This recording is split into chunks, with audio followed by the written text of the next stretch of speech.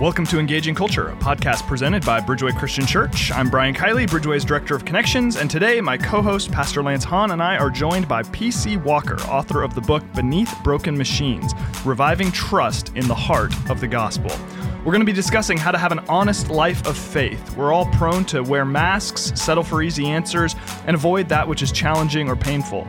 But true freedom is not found in those things. How do we get beyond religious performance and live honest, authentic, transformational lives of faith? This question and more on this episode of Engaging Culture.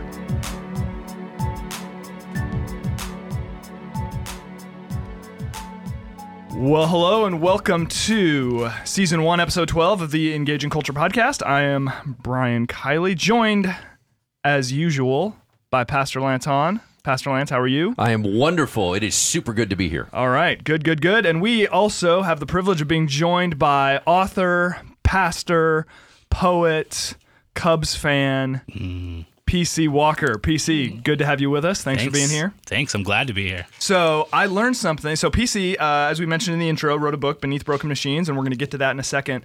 I learned something in the book that you and I have in common, and that is our mutual hatred of the University of Southern California. Oh my gosh. Yeah. It makes things come up inside my mouth. Me too. I understand. So you're a Notre Dame guy. Yes. I'm not a Notre Dame guy. Okay. I'm a UCLA guy. Right. But my enemy's enemy is my friend. So exactly right. You can exactly be my right. friend. As long as you're playing against USC, then you are my second favorite team. There you go. Yes. Amen. We can definitely agree on that. My favorite thing about this conversation is that we have interns from USC here at the church. I'm just pointing that out. My wife also has a master's degree from USC, but we don't talk about that. Her undergrad is from UCLA, and that's what's important. But, That's true.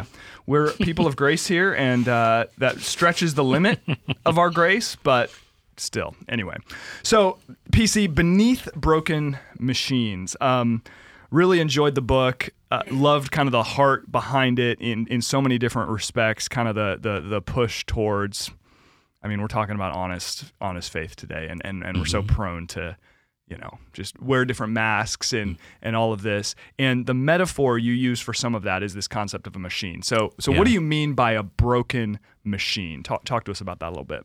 Yeah, the concept of the book and the machine itself is that we like to make faith into like a good, well-oiled machine. And, we've heard it said before, like our staff runs like a well-oiled machine, or our team runs like a well-oiled machine. But I've heard it become kind of this idea that my faith runs like a well-oiled machine, in that we think that if I put in all of the right efforts and all of the right time and all of the right checks and balances on my faith, then I should get out of it like a good machine. I should get out of it at certain things. And what the trouble with a machine is that it doesn't have a heart, and the other one is that it breaks. Machines break. And I tell the example in the introduction about how I'm just not a handy person. I'm not a handy person. And like, Amen. If machines break in my house, like I have to decide in the moment, like, can I fix this, or should I just throw it away? Because I'm not going to be able to fix it.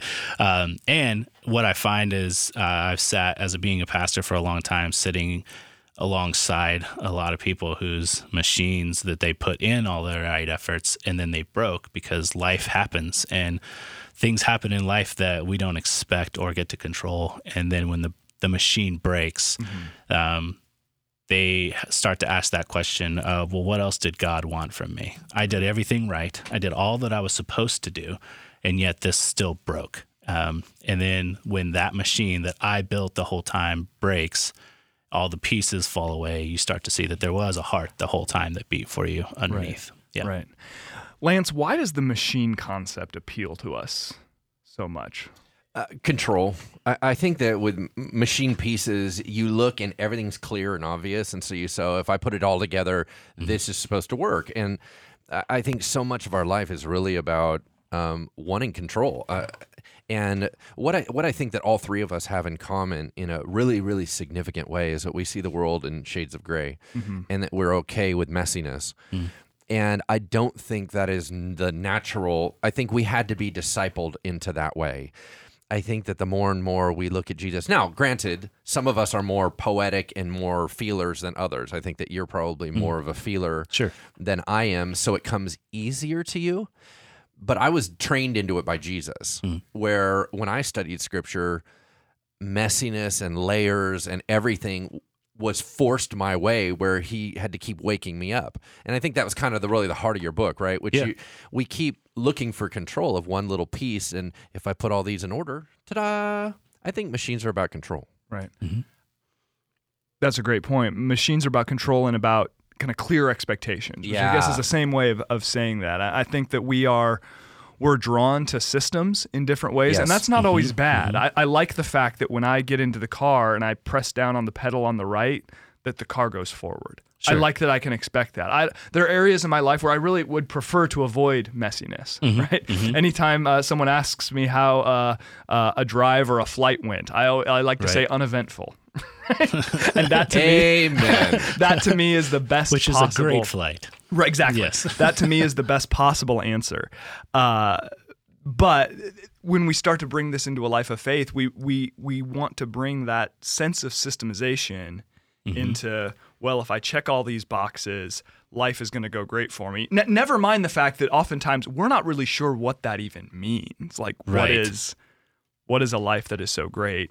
And I guess from a pastoral perspective, I find that so dangerous because of exactly what you guys have been describing, this idea of, okay, well, what do I do when the machine breaks? Because to me, when the machine breaks, we realize we're laid bare and we have to realize the state of our hearts in the first place. Like, what was this really all about? Can you maybe speak to that a little bit? Like, what do we learn about our hearts if we're people that kind of make our faith into a machine? What do we learn about our hearts when the machine we've created breaks? Yeah, I think we learn. I love the fact that the idea, especially with the metaphor, the idea is that the heart was always there. The heart always beat for you, and never stopped beating. And I like to say that God never stops calling your name.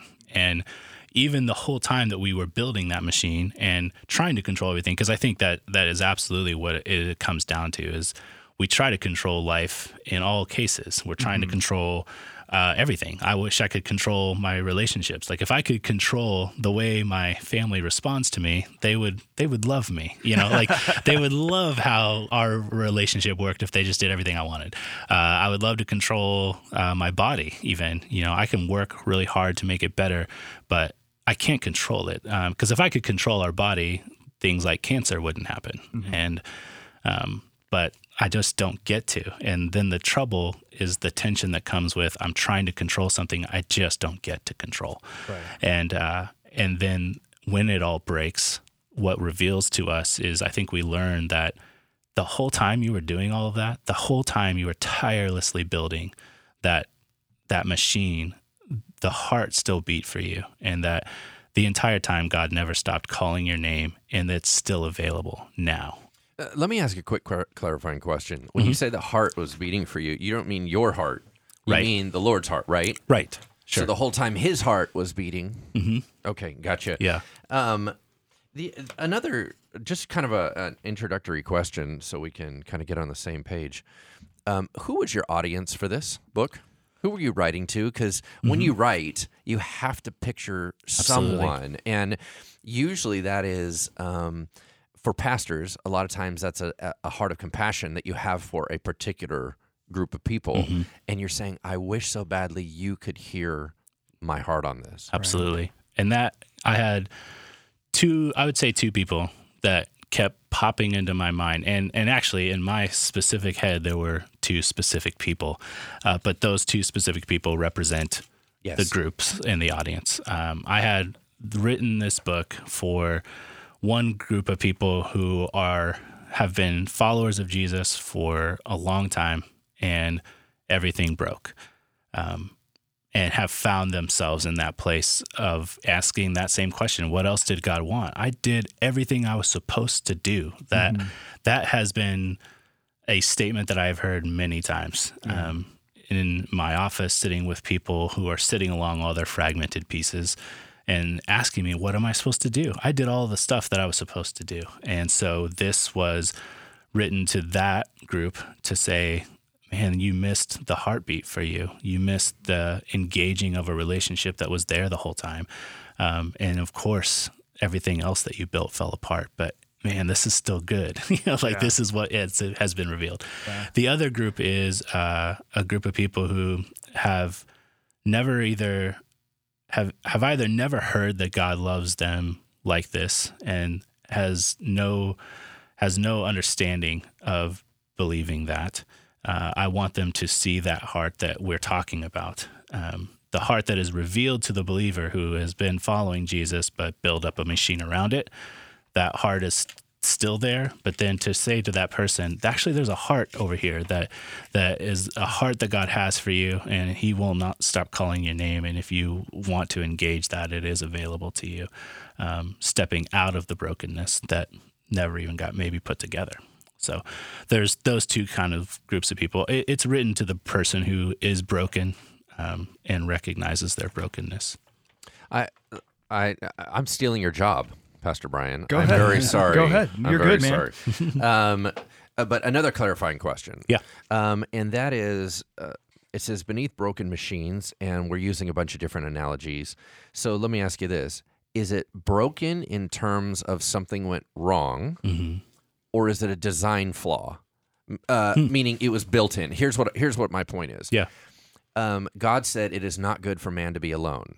But sin hadn't entered the world. There was no disruption yet. It was a designed-in lack, a design-in something that was going to break down. If this is not, like a car is built to need oil, right? So if oil is not put into it, it will break down.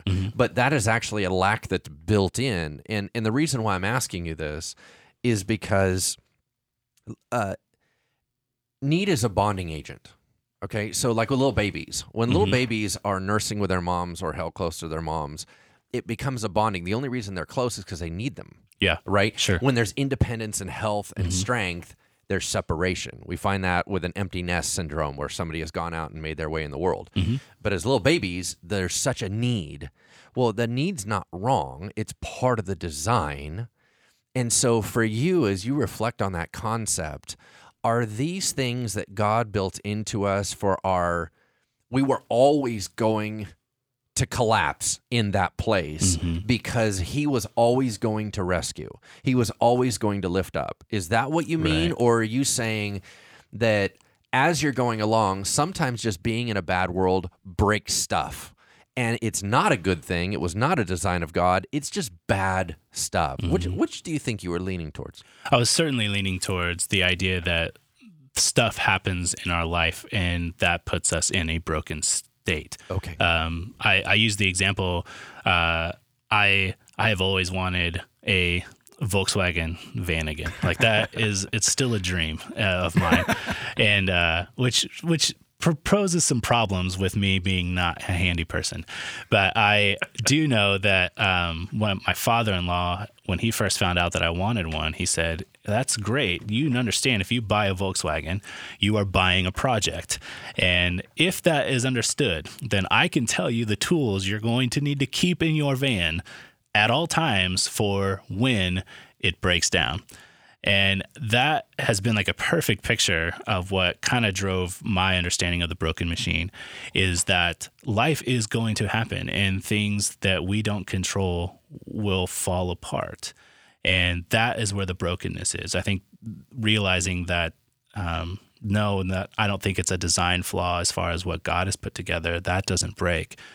But things happen in our life that completely break down the machines that we built. Because we have to remember, at least in the metaphor, I am building that machine. This is not God's machine. His heart beats for us, and we build a machine around it, thinking that we are making our faith work. And so life happens outside of it. Yeah. So what a beautiful clarification. Yeah.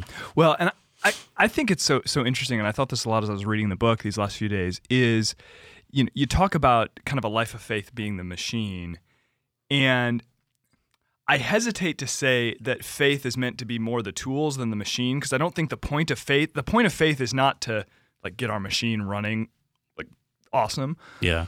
But the point, our faith is sort of what's meant to be there when the machine breaks. Like Faith is not the machine itself. Right. And I think what's behind the question of, I did everything I was supposed to do and my machine still broke. On the one hand, I have a lot of empathy for that question because that's from a place of severe brokenness.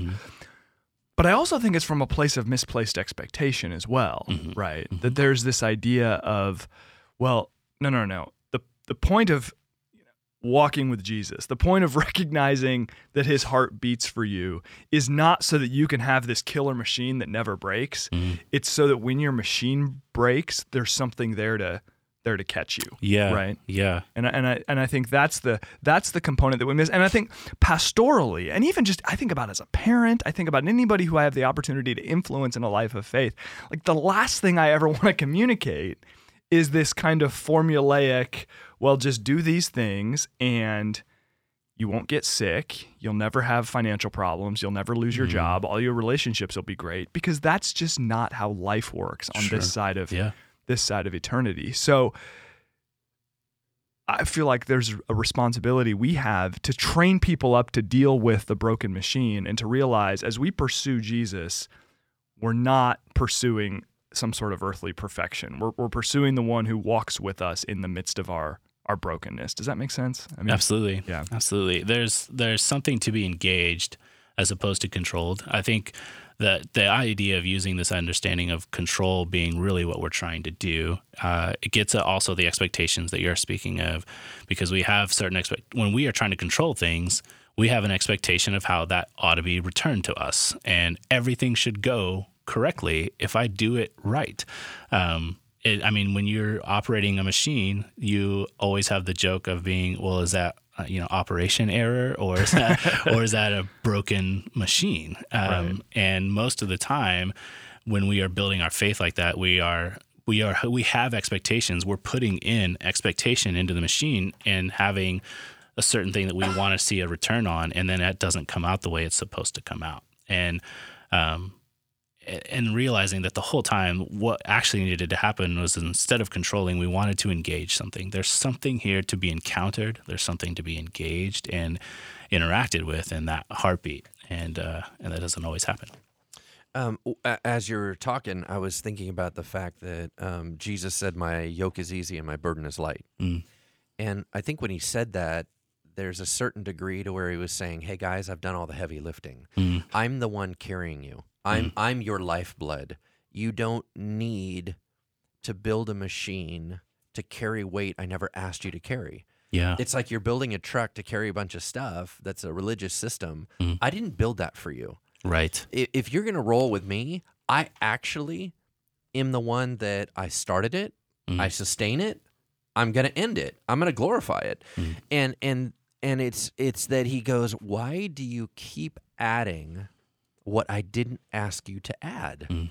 It's just, there should be a lightness to you because it's my heart, not yours. Yeah. Oh, I love that, because then there's what you hear those types of passages and you hear those statements of Jesus, especially that one, like, my burden is light and my yoke is easy.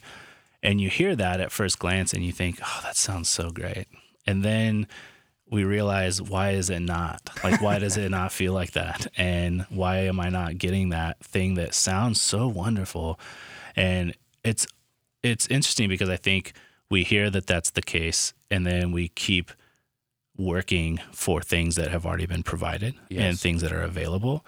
But we also, that's a thing that is hard for us because we don't feel like we deserve it. And that's, again, that's a whole other reason why we build our machines too, is we live in a culture that, we hear phrases like, you earn what you get, and you made your bed, now lie in it, and all of these things that you hear.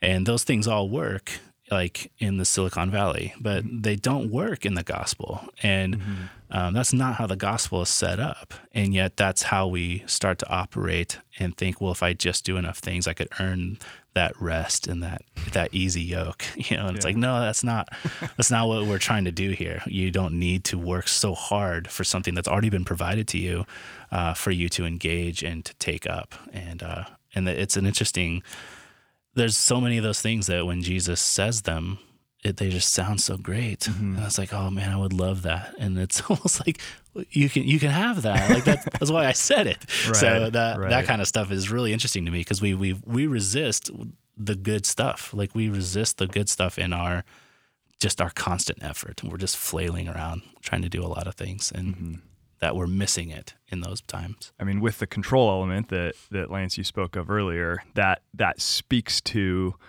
our inability to kind of free ourselves from our love for our machines, to embrace a lot of this stuff that Jesus talks about. I loved what you said in the book, the kind of the juxtaposing the make your bed, now lay in it, whereas Jesus says, take up your mat and walk, kind of a thing. Like that to me was a very powerful analogy, and it speaks to, again, there is this sense in which we're comfortable with the systemization, whereas Jesus says, well, if you'll trust me, I'm willing to bust up your systemization, and there's going to be some challenge to that, but there's beauty in it as well. There's get up and walk. Don't just lay here, kind of a thing. Now, as we're continuing to move forward, talking about kind of an honest life of faith, which requires on some level some abandonment of the machine, I want to talk about sin for a little bit, because who doesn't love talking about that? Oh, I do.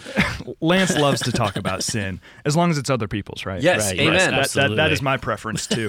So there's something that you say that I think is really powerful. You talk about the idea of an imposter, and how as long as an imposter exists within us, it threatens our ability to receive the forgiveness that Jesus has for us. And you say that your imposter has no problem confessing sin in general. Yeah. Right. So I am a sinner. None of us would deny that, hopefully. Right. But you say that your imposter can confess he is a sinner all day long, and he knows he is forgiven. But the question has to be asked, forgiven for what? And you talk about this idea that the imposter is good with kind of sin in general, but is very uncomfortable with sin in particular. The idea of that level of kind of radical deep. Honesty. Why are we so much more comfortable with the imposter, first of all? And then second of all, what do we lose by our inability to confess sin in general and confess sin specifically and to be honest about that? Yeah, well, I don't think we're uncomfortable with the imposter. The imposter keeps us very comfortable. It allows us to be comfortable. But I think we resist speaking specifically about our sin, and giving it a name, giving it something that makes us look at it.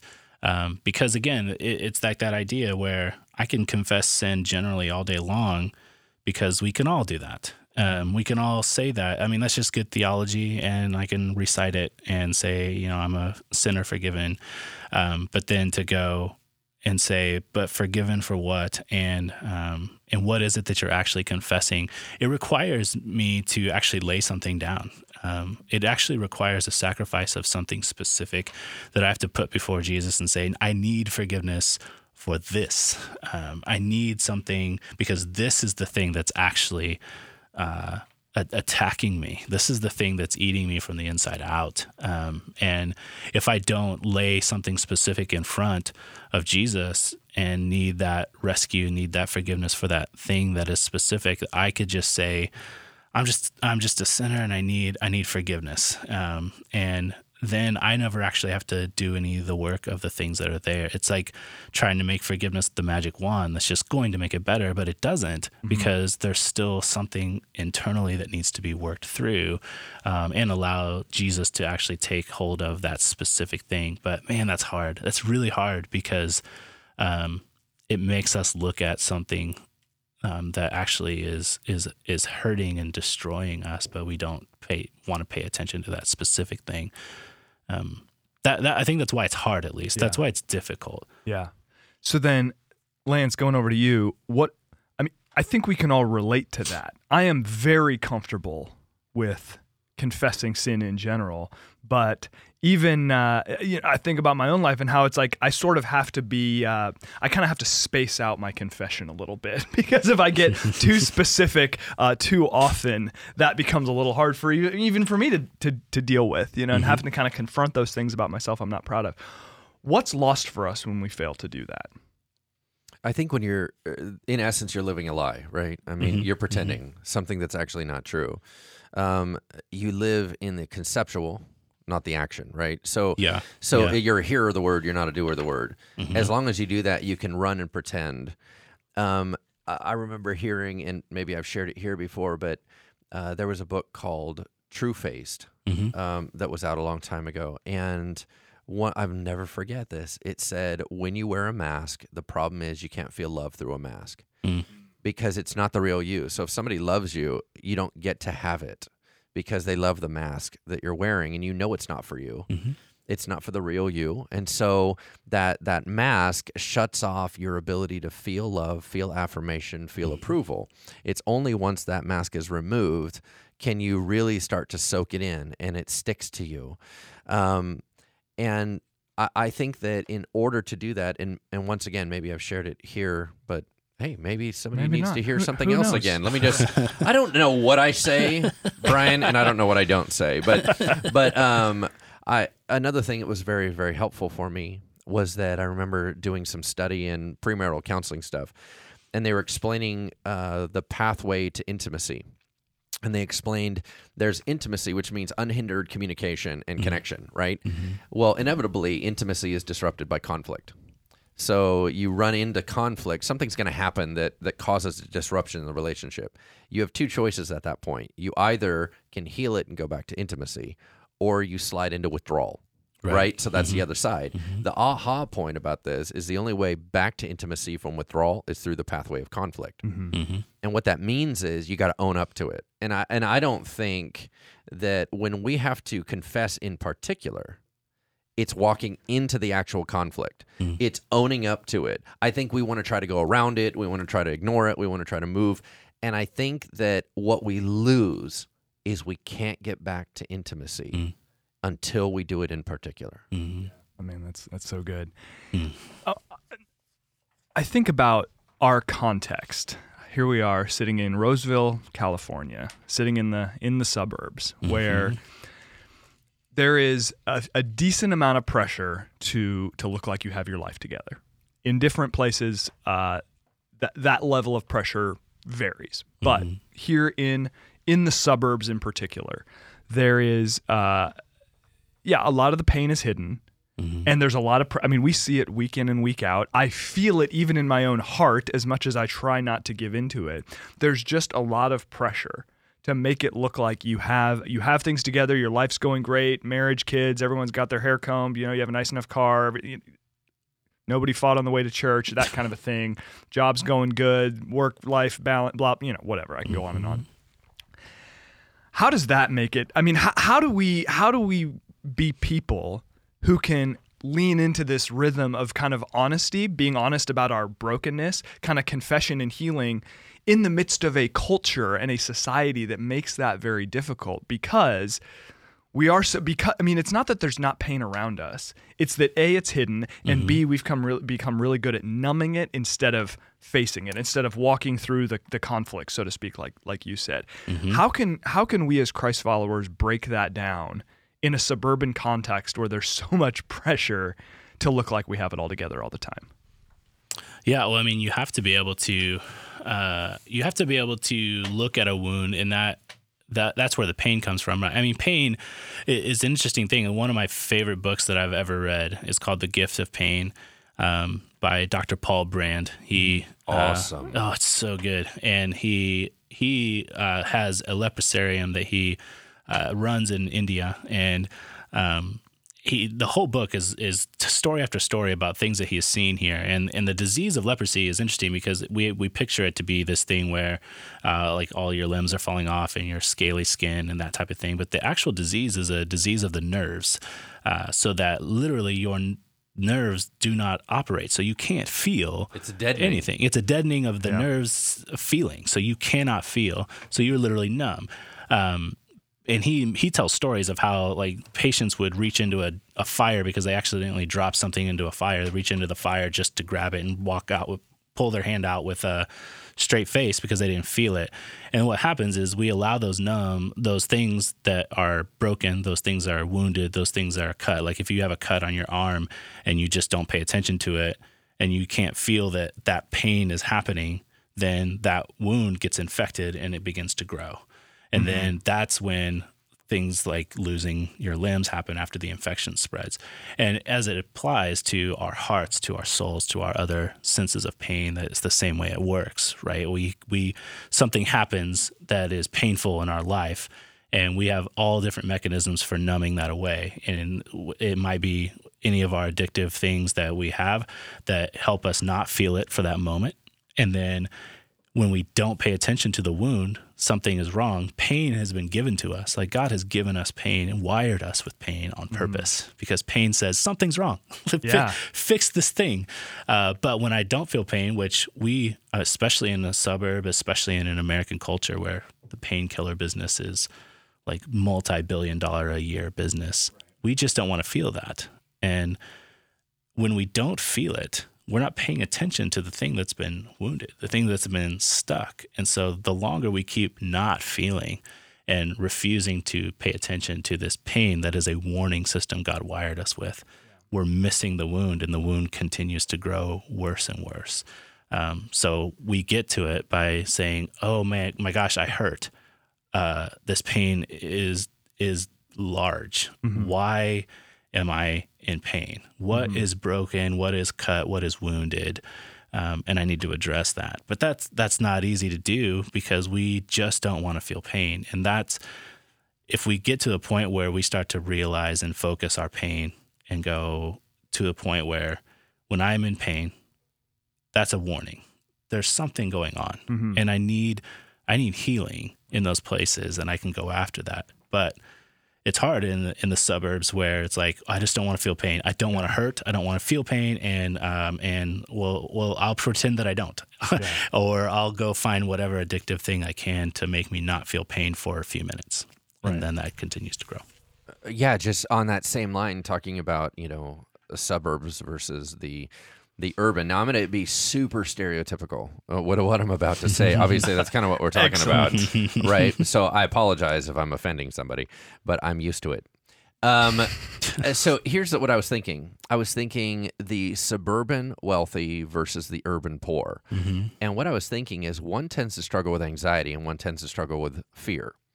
In other words, what I've found is in the suburbs, there's a ton of anxiety because you have things at a certain level and it's not a true danger, but you're afraid of losing image. And what that does, it causes a lot of anxiety, anxiousness of going, something's going to go wrong in my machine. Something's going to derail me.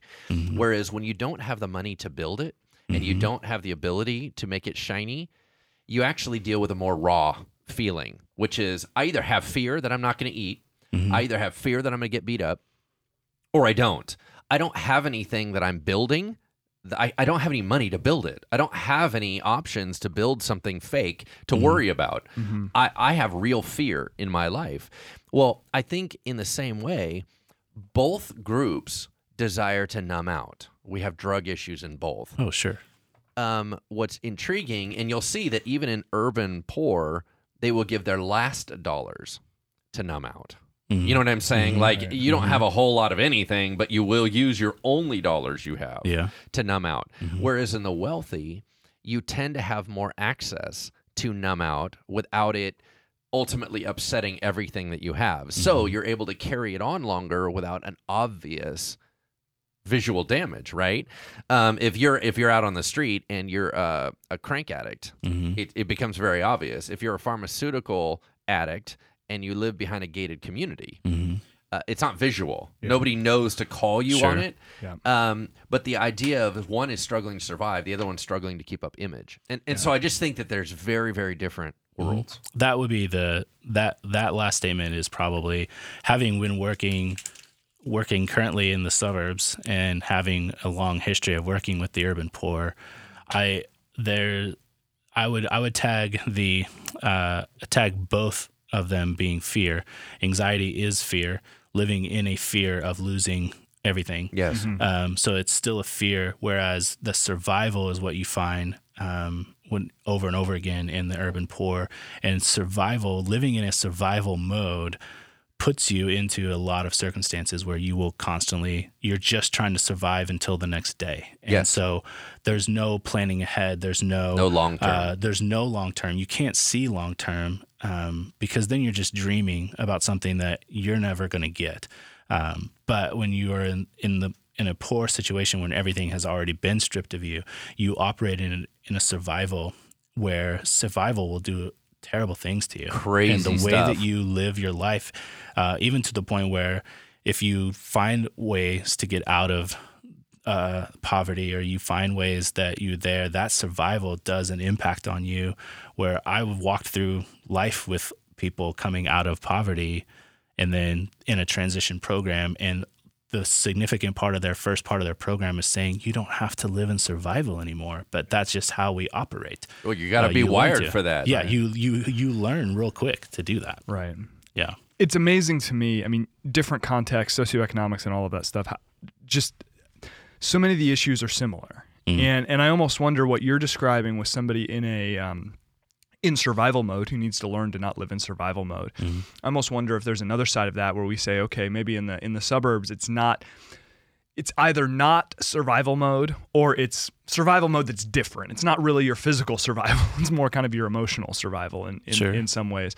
That there is this need to learn to live with a different mindset, to learn to live not in a sense of I just need to numb out all the time, but I can actually be honest and I can be real about who I am, and I can face this pain, God being with me. And that doesn't mean the pain's not going to be real, but it means the pain doesn't need to be devastating. The pain doesn't need to be something that I numb out from, because that's not ultimately what's causing my pain, is not my identity, that my identity is more rooted in Christ. Now, as we look to these different types of issues that have come up, whether it's survival, whether it's fear, whether it's anxiety, hopelessness, and all of these different things. In the book, PC, you talk about how for a lot of us, we face these emotions because our God is too small. What did you mean by that? Well, I think we make statements. I think we are comfortable talking about how we think God is so big, and we like to use words that define it as being so big. And then when things happen like this, when things happen around our life, you realize the God that you've always related to might not be as big as you thought. Because if he were as big as you've always described, you would not be as hopeless as you are. You would not be as broken in your perception of him as you are now, because God would be big enough to do this. And we can sing a song on a Sunday and give him praise for how great he is and how big he is. And then when things happen in our life, we wonder where he is and what happened. And then it puts a challenge on, is your God so big, or is he really actually the God that you relate to just is too small to handle the things that you're going through? And that is what I mean by him being too small. When the God that you are trying to interact with now just doesn't seem to be capable of interacting with the things that you're going through, then the God that you're talking about is too small for me. Because the God that I know is large enough to handle that, and is capable enough to meet me in those places and take care of that, and to shepherd me through, and to walk me through and with. And if he's not capable of that, if the God that you relate to is not capable of handling the things you're talking about, then first of all, it's not the God of Scripture that we know, but the God that you are talking about is not big enough and is not capable. So wonder which God it is that you're actually relating to. Okay, so let's put this down kind of on a street level. Lance, we talk about the idea of, okay, if your God is too small, when the machine breaks, so to speak, getting back to what we talked about earlier, when the machine breaks, when life seems to not be working out for us, when we feel like we've done all the right things and we're not getting the results we wanted, our tendency, if we're relying on the machine too much, our tendency, if our God is too small, is to fall into all of these emotions PC describes in the book: hopelessness, helplessness, anxiety, fear. What does this look like on a street level? Kind of what's the alternative to all of that? And what does it look like to lean into God as he really is in the midst of our broken machines? And how does that save us from just sort of surrendering to fear and anxiety and all of these different toxic emotions that tend to come after us when our sort of beautiful, picturesque life of faith seems to be collapsing a little bit? It's kind of a convoluted question, but go for it. No, I hear you. I think the very concept of reducing God in our minds to a God that we can control, to buddy Jesus, to this idea of I don't want him to put any expectations on me, so I'm going to shrink him smaller and smaller and smaller. Now he's just an opinion. Now he's just a thought. I think that when we do that, we start taking a part of Jesus. So, for example, we mistake kindness for weakness, right? So we grab this Jesus when he was silent before his accusers, and we go, oh, look, he's this humble little guy. And you forget that he's the commander of the army of God in the Old Testament. We know that in Revelation, he comes riding out with like King of Kings on his thigh. And he's this warrior king. He's this massive, ferocious person. That's the guy that can slay the dragon. You understand what I'm saying? That's the guy that can, well, on a practical street level, when we do that kind of stuff, we are picturing that there is a humble, gentle, soft Jesus who can't handle our problems versus one that can. And so it's a matter of perception, right? Because Jesus is Jesus. He is who he is. But our perception is wrong. The Bible talks about exalting God. Well, a lot of that is just lifting him up and magnifying him in your mind, right? Magnify the Lord. It means bring him back up bigger, zoom in, right? And go, oh my gosh, he is way bigger. When we have small Jesus, then that anxiety creeps in because he's not the God that can shut the mouths of lions. He's not the God that walks the Hebrew boys through fire. He's not the God that, you understand? And you're stealing all the power out of him, and you panic and go, I don't have any help here. Yeah. I'm completely alone. I need to build a new machine to go help me fight the giant that's coming at me because my Jesus is tiny. And then you go, so I don't know if that's practical enough for you, but that was kind of the thoughts that came into my head. Well, I mean, I think you're right. That is the mindset that we need, because it is sort of funny how quickly we can go into this, like, I'm all alone, I need to take control of everything I'm doing mode. And then also how quickly we can just go into complete despair when kind of the life we have built around us is collapsing in some ways, or things aren't going the way we want them to. And this all sounds very negative. This all sounds very like, let's prepare for doomsday kind of a thing. But I guess that's not really the tack I'm trying to take with this. What I'm trying to get us towards, I guess, is just this idea that what is ultimately the foundation of your life? And I think it's so interesting. I mean, all of us have either walked through personal tragedy ourselves or have walked other people through it. And it's just incredible to me to see the way that people deal with challenges and tragedy and how their faith informs that, or really what that reveals about their faith. And it's not to say that those who have an adequate picture of God don't grieve or anything. In many ways, it is especially intense. But there is this sense of hope in pain, which those things are not opposite. Right. There is a sense of peace in pain, and those things are not, you don't have to pick one, right?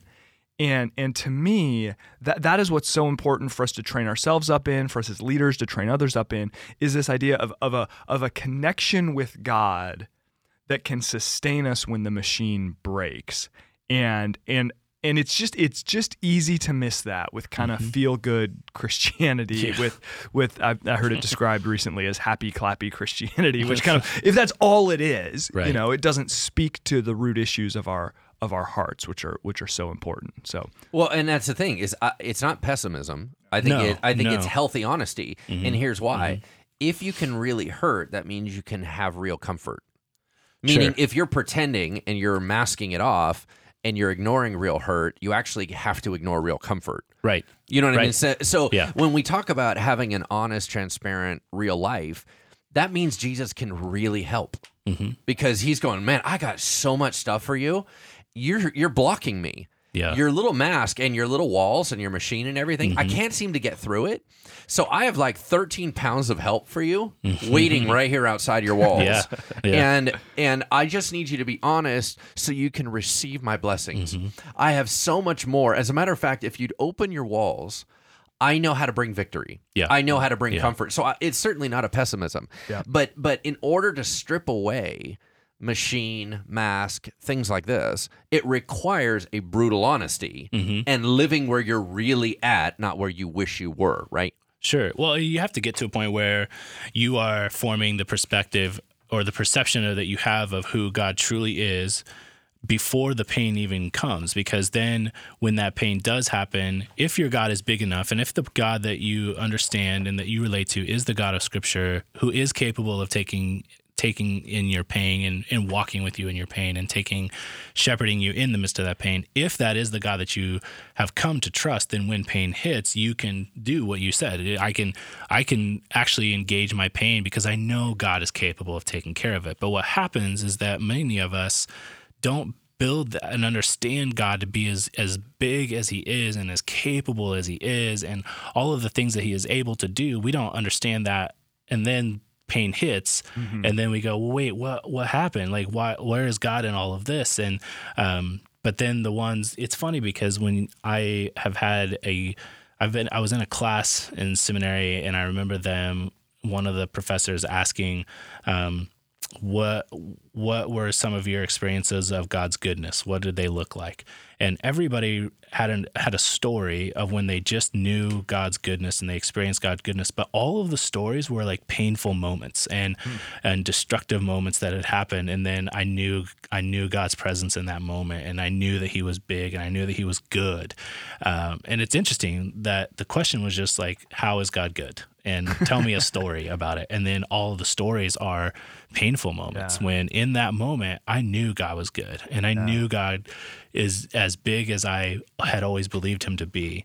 And then that gets at the hope. I mean, that's when hope becomes not a wishful thinking, but actually has a substance to it. And that's why some of us lose hope in those moments when God is too small, because I always thought hope was just wishing for good things in the future, and that's not what hope is. It's just not at all what the intention of the word is, because the word is like a confident expectation. It is based on what I know God to be, because God is big enough, and I know he is big enough.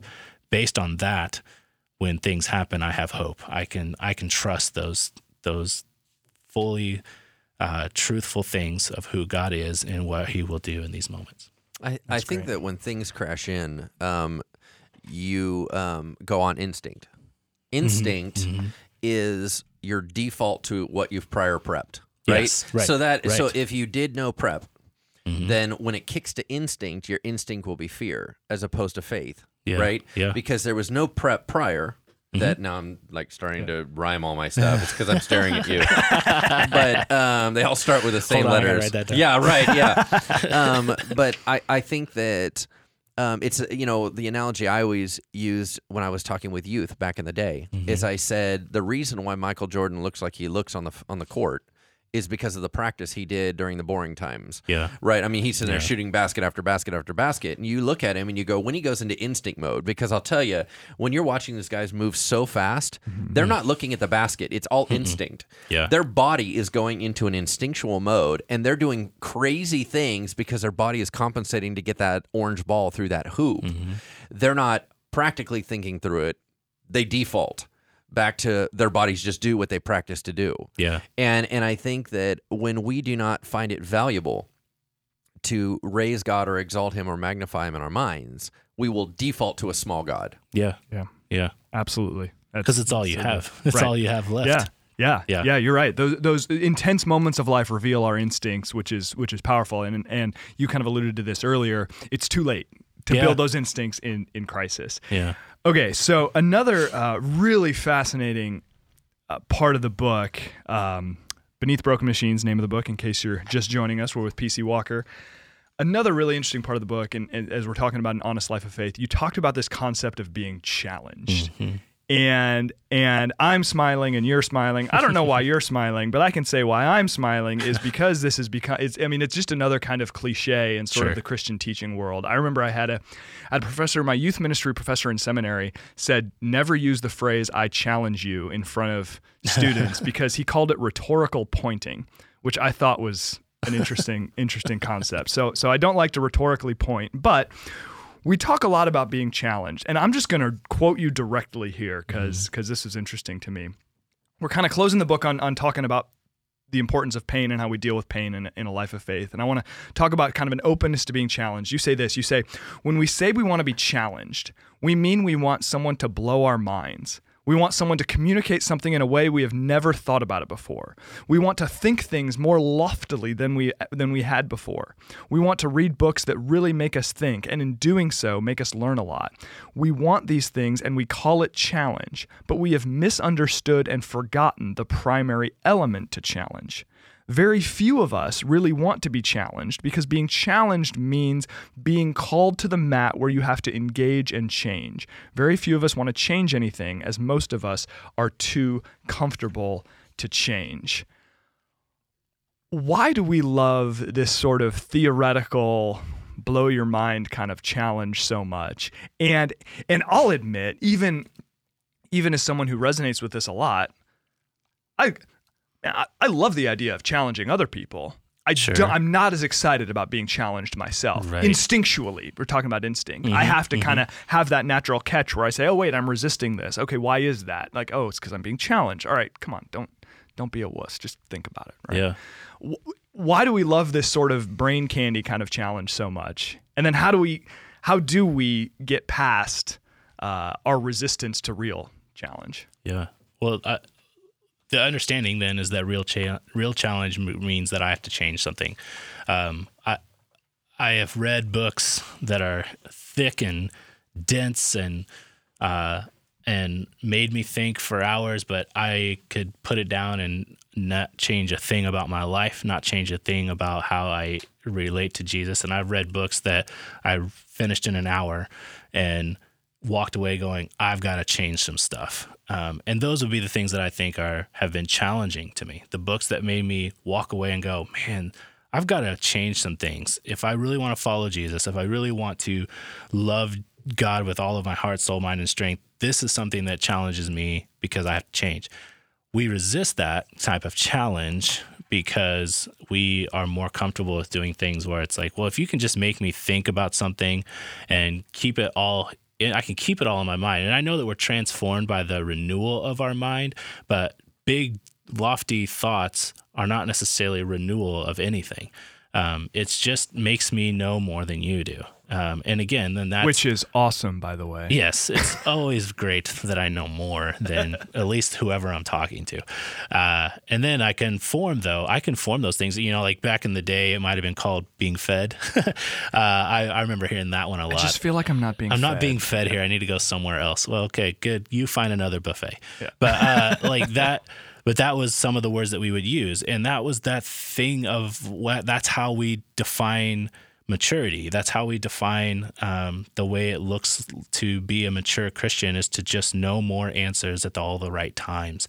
And none of that challenges me to live my life any differently than I did yesterday or a week ago or even years ago. No. I'm not changing anything. Mm-hmm. And challenge makes me sit in something and go, I have got to change this. I could read all the books in the world about every diet that's come through, mm-hmm. and then say I've just really been challenged by these books, and then you look at me and go, no, I don't know that you have. Have you really challenged yourself at all? And that, I mean, that's how we. That's a perfect analogy. And that's how we play it out, though. That's how we play it out in our faith. I'll only go to a church with a pastor who makes me think about big things that I've never thought about. And that's great. We do have to love God with all of our mind. But how much of that is making me change anything?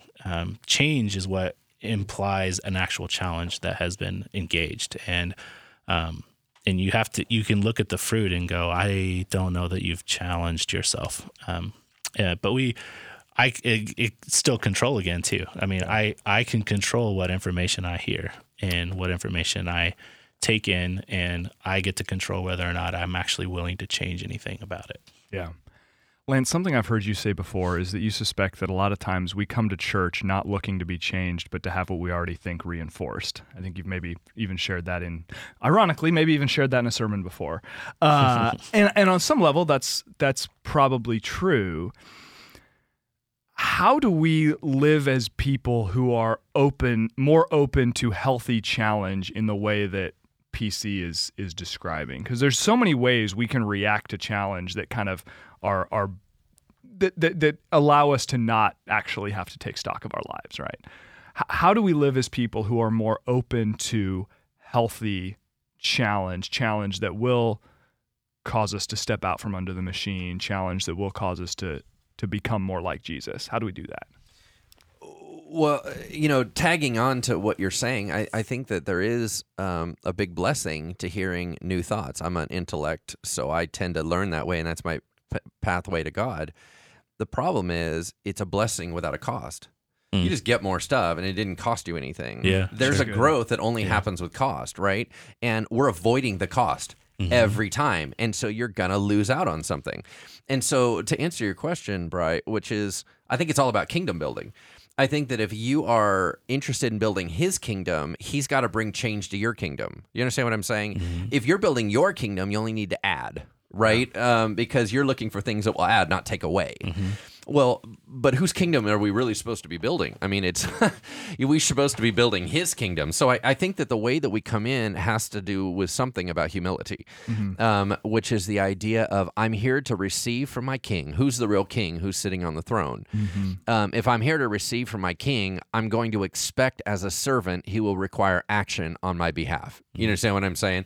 So when I walk into his presence, he will demand something of me, not because he's a jerk, because it's my job. It's my role. I don't think any servant walks into the king and he said, can you get me my goblet, right? Because it has to be a goblet. Sure. Can you get me my chalice? And the servant goes, why would you ask something of me? Nobody asked that. It's your job. It's what you do. It's your identity. So I think that when he's truly king, we're truly servant. And I think that when we operate in there, of course change is required. Of course action's required. That is you. That's who you are. You're supposed to change in light of who he is. John the Baptist said, we must decrease and he must increase. What that means, decrease is an action item. It means something. You just lost something, and he just gained something. Now, ultimately, it's going to bless you because you're supposed to be a jar of clay filled with him. But when we just want to be all about us, that feels like a loss that we don't want to give up. Yeah, that's a great point. I think that, PC, you mentioned being transformed by the renewing of your minds, Romans 12:2. There is a sense in which I think all of us resist really believing, like really honestly believing that our minds need renewing. I like to joke sometimes. I think the way that I do because I think I'm right. If I didn't think I was right, I would change. Amen. Right? And like on some level, that sounds really arrogant. On the other level, it's just true. And I think it's true for everybody. Absolutely. I mean, I've been saying that forever, dude. That is so me. So I think that's all well and good. But when we have to get to the point where we say, I think I'm right, but I might not be. Sure. And I had an old seminary professor who joked, 20% of the stuff that I say is wrong. I just don't know what 20% it is.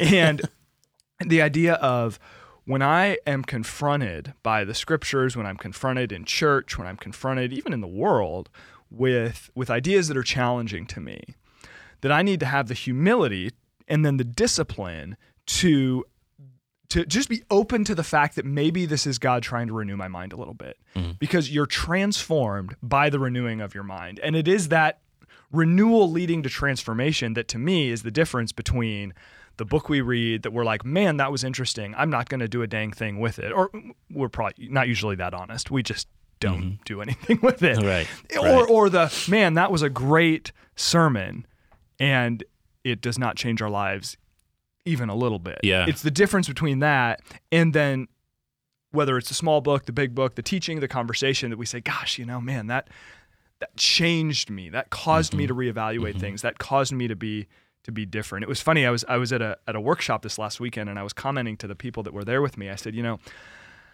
I just wonder, this concept we were learning about. I said, I just wonder, is this going to be something where I say, oh, I read a book about it and attended a workshop on it and hey, that's interesting. I kind of know about it now. Or is this going to be something that really changes my life? Yeah. And I said, even as we're walking away from this workshop, I'm sort of wondering. I don't really know. Yeah. I think I have all the intention in the world to let it be transformative, but I don't really know. And, and the fact is that's a challenge. We never, in the midst of life, how much transformation do we have room for? Yeah.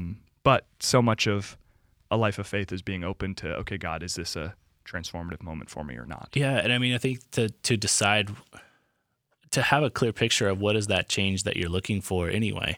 Psalm 73, I think it's verse 28, the psalmist writes that closeness to God is my ultimate good. And that sounds like something that I want. I want to be closer to the heart of Jesus than I am today. And tomorrow I hope to be closer to Jesus. So if I'm challenging myself, and if in that challenge is I'm looking for stages of change that I need to take, I need to make steps that change. What is the change I'm actually trying to get at? There has to be a goal for what is it that if I'm going to make a change, toward what? What am I trying to change? It's not just to change become? for change's sake. Yeah. So for me, that would be maybe a question to put across. But for me, that change is I want to be closer to Jesus. But as a result of making this change, I want to look more like Jesus as a result of this change. I want to be closer to His heart than I was yesterday by making some changes today. Yeah. And that those are the things that challenge me, and some of those are intellectual. So I don't want it to sound like I am downplaying thinking, because it's thinking I also am an intellect. Yeah, me too. It's thinking that stops at thinking. That's the problem. It's thinking leading to action is the good stuff. So, sure. All right. Well, we're about out of time, and I want to give Lance kind of the last transformative thought that is not just going to be brain candy, but is really going to be something that creates lasting change in the lives of us and everyone who hears it. So no pressure. But before we do that, PC, if folks want to find you online or anywhere else, where can they do that?